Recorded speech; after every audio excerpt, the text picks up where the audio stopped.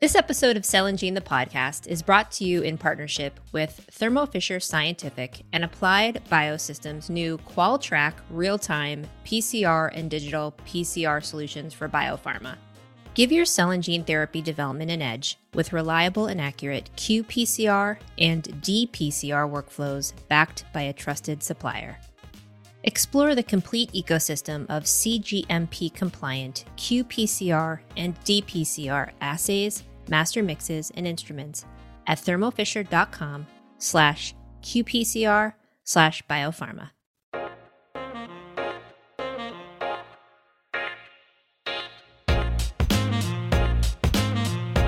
Welcome to this episode of Cell and Gene, the podcast. I'm your host, Erin Harris, and my guest for this episode is Chris Fox, president of Novartis Gene Therapies. Novartis Gene Therapies, until 2020, known as Avexis, is a biotech company that develops treatments for rare neurological genetic disorders. So, Chris, thank you for being here. It's so great to have you on the podcast. Thank you so much. Thanks for having me. Absolutely. All right. First up, bring us up to speed on Novartis Gene Therapies. What are you and the company focused on in the back half of 2022? Yeah, it's there's so many things. It's hard to narrow it down, as I'm sure everyone can appreciate. But I'd say squarely, we've been very vigilant about continuing to advance newborn screening, which obviously is the gateway for diagnosis for us. And then once diagnosed, one of our goals for the benefit of the patient is to shorten that time from diagnosis to treatment. Incredibly critical. And last, I think this is a more macro thing, but really continuing to forge access, because obviously once you identify the patient and where they are and what treatments they could potentially go on, having access so that they can get it is really, really important. And that's a long process. So we're really kind of focused on those main areas for commercialization and continued commercialization. Good. Okay.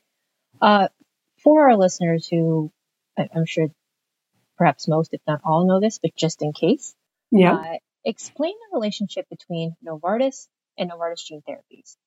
Yeah, it's one we get often, right? Because I think there's so much fluidity in this space that it's important to kind of keep track of the lineage. But Novartis, as most people probably know, is a global healthcare company based in Switzerland with the mission of kind of reimagining medicines, both for extending people's lives, but also just improving their quality of life.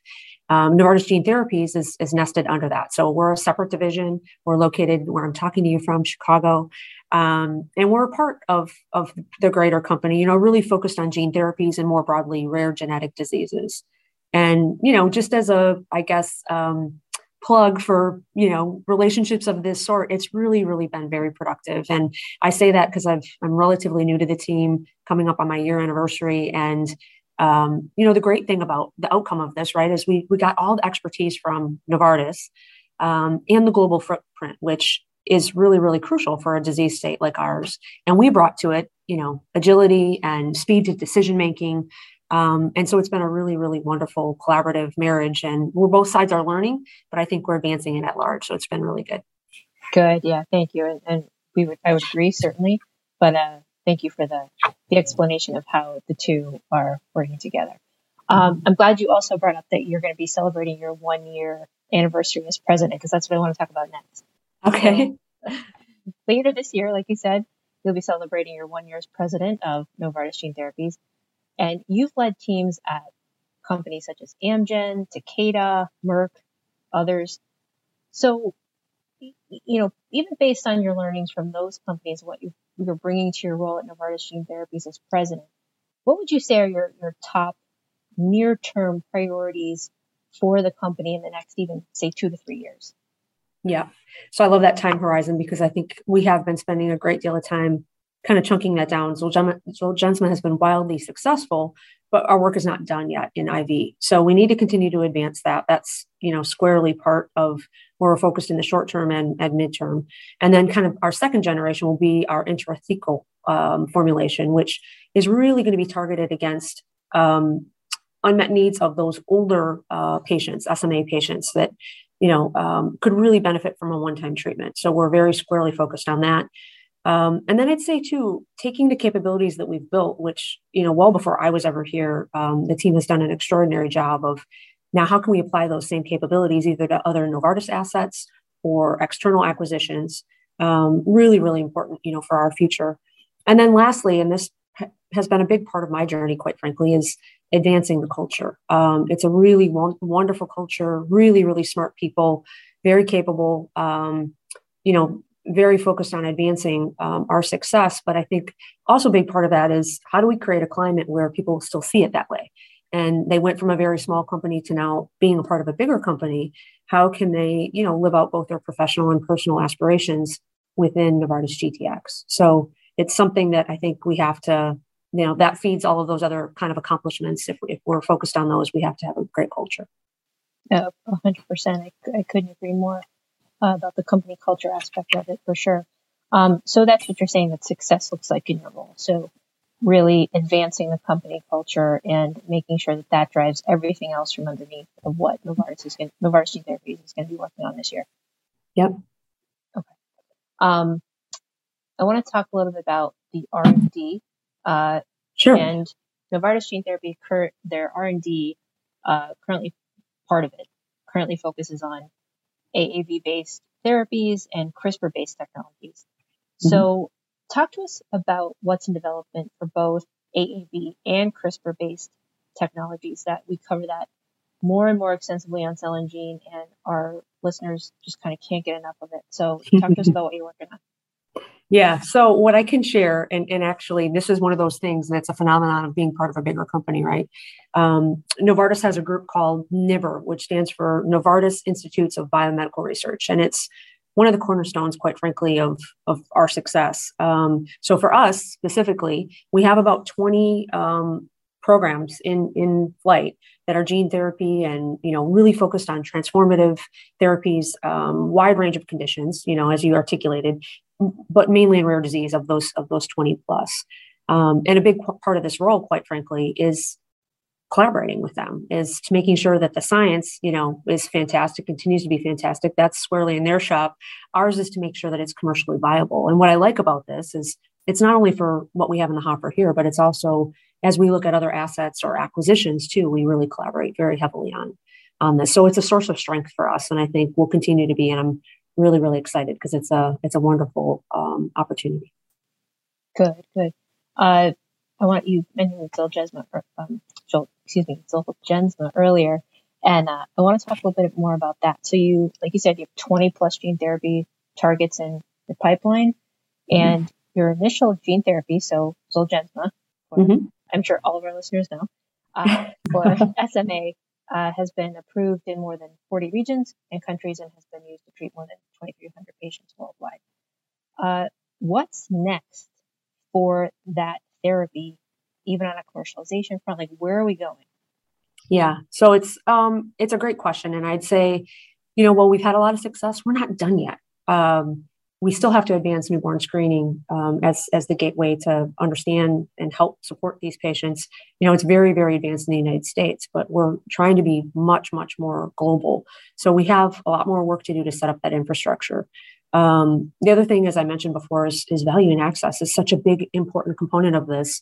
To bring it to market, we have to have kind of bespoke value agreements. And that's easy to say, hard to execute because every health ministry has its own set of standards and its own way of looking at this. And so we're trying to be really, really flexible and continue to advance kind of our global footprint. And that really is the last bit that we're focused on is how can we reach far-reaching places that we never even thought were possible.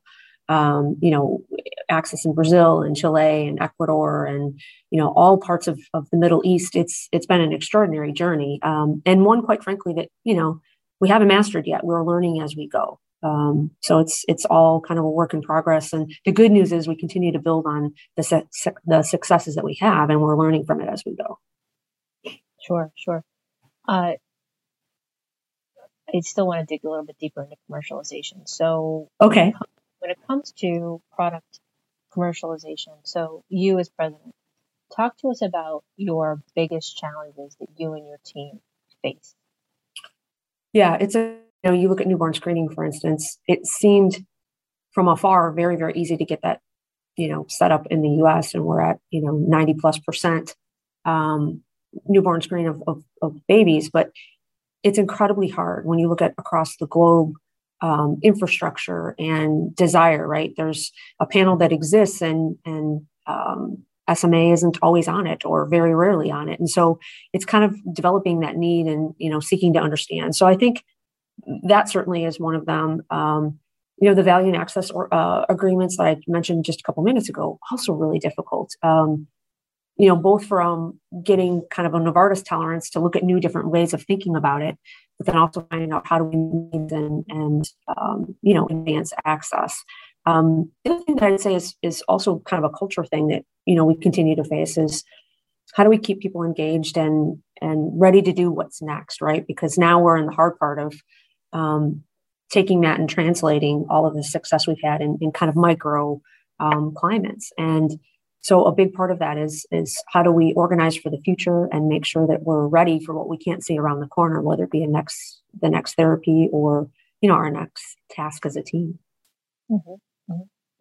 Mm-hmm. For our listeners, now before our call, you and I are talking about who Cell and Gene's audience is, and part of that audience are small and emerging biotechs. And I'd love to know from your perspective, what advice do you have for our listeners who are, everybody knows about small and emerging biotech, everyone from small and emerging biotech to scientists and academics, but who are on the path to commercialization? What pearls of wisdom would you offer them as they approach, with commercialization and as the goal? Well, so, I have benefited, I think, across my career, not just since I've been at GTX, from lots of great advice. And so I think two things sit with me that as I think about your question is, but they both resound around one thing, and that's listening. So I think in this space particularly, it's really, really important to listen to the patients to understand the journey that they're on. And you can do that through advocacy organizations as well, which is incredibly important in the rare space. That being said, one of the learnings I've had over time is if we're not listening very carefully, you can kind of be solving some things that aren't really their biggest problem. And so putting our effort and, our thought process and quite frankly, our effort is going to be really important to listen very clearly. And I'd say it's just as important internally. So, kind of up and out listening, but then also down and in listening to your team and to your associates. I think I've been a part of a lot of really, really high performing teams. And one thing's for sure is, in general, there's going to be lots of people sitting around your table that know a lot more than you do, and making sure that you kind of entertain all of those ideas.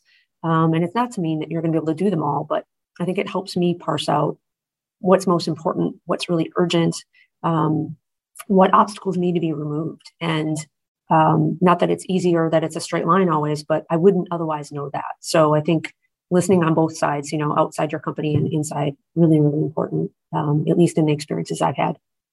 Sure, absolutely. And listening internally and externally, and also just a better collaboration all around. So, yes, makes sense. I'm so glad you brought up patient advocacy groups and therefore patient engagement, because on episode 9 of Cell and Gene, the podcast, I had the pleasure of talking to your colleague, Amy Nicole Nair. Mm-hmm. And we talked all about what patient engagement should encompass and what it should look like in the cell and gene field. And it was a terrific episode. I encourage all of our listeners to go back and listen to that one too. But for now, as president, do you meet with patients and their families in any capacity? And, if so, or even if not, just explain what you and your team learn from that patient interaction and the collaboration that comes with it. Yeah. Emphatically, I meet with them and I relish it. I think it is this role versus others I've had is how intimate and close we are with the patient journey and their experiences. And I meet families all the time. And I say families because we meet the patient, but oftentimes they're really little. And so you kind of get the experiences through the parents. And as a mom of 3, I universally put myself in that situation. And, the stories and how it's really, really moving. I mean, the hair on my arms always stands up without fail. And the obstacles that they've had and how courageous they all are.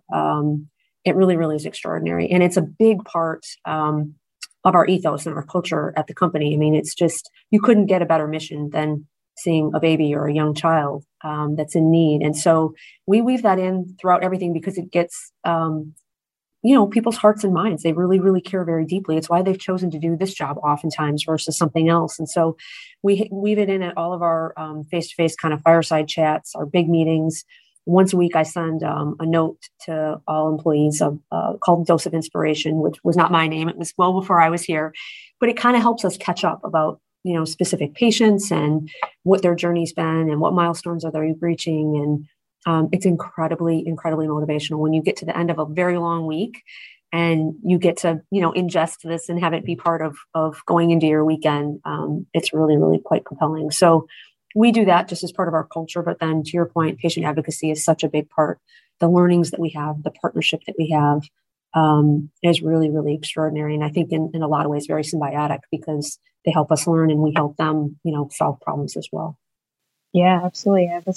I moderated a panel at WMIF back in May. And the entire conference was absolutely chock full of really good data and information. The best and I think most thoughtful and inspirational panel I sat through was the one on patient advocacy. So they had a few different patient advocacy groups represented. I think it might have been muscular dystrophy. Yes. I mean, it really sort of puts into perspective the work that's being done, by all of companies just like Novartis Gene Therapies to make, patients' lives better. And I know everybody listening to this podcast feels the same way we do, but, when you have the opportunity to listen to people who are living through it, it really, it's incredible. So yeah, it changes your life. It does. Well, we've reached the end of the formal part of the episode. And, okay.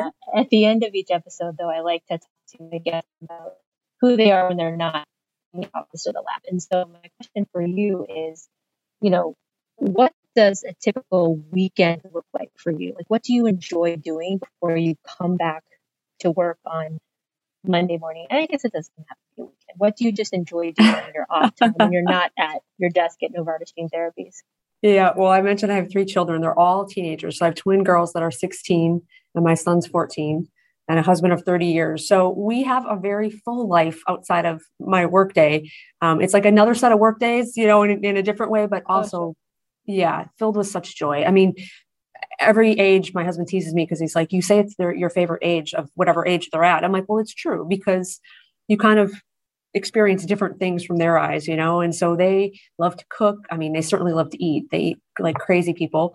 And they're really involved in sports. So we spend a great deal of our time, either on the soccer pitch or in a volleyball court, just supporting them. And it's, fun certainly to do whatever free time we all have together. They love to work out. So I work out often with them. We just moved back to Chicago from California. And so we joined a gym together, and that's been a whole different experience, lifting weights with kids that are half your size that can whip you into shape. So you can't really separate those parts of your life versus the work ones. And so it really is a lovely thing. And I'm, super blessed and thankful for it. Good. Yeah, that's, it's definitely, they're great ages. I agree with you. You sort of think, you look back fondly on the ages that have passed and the steps that have passed, but you're, thankful for the current stage that you're in. And 3 teenagers in the house. That's interesting too. So for anybody that's listening, I would suggest if you have any tips or tricks, send me an email or give me some advice because I'm in very uncharted territory. That's for sure. That's wonderful. Mine are a little bit younger, but I'm sure, I'm sure there are lots of people who are living through it or have come out on the other side. Right. Exactly. Well, that's wonderful. All right, listeners. Well, that wraps up this episode of Cell and Gene, the podcast. Thanks again to my guest, Novartis Gene Therapies President Chris Fox. Chris, thank you so much for your time. This was wonderful. My pleasure. Visit Cell and Gene to register for our newsletter and read our timely content in all the formats you prefer to consume our information. We'll talk to you soon.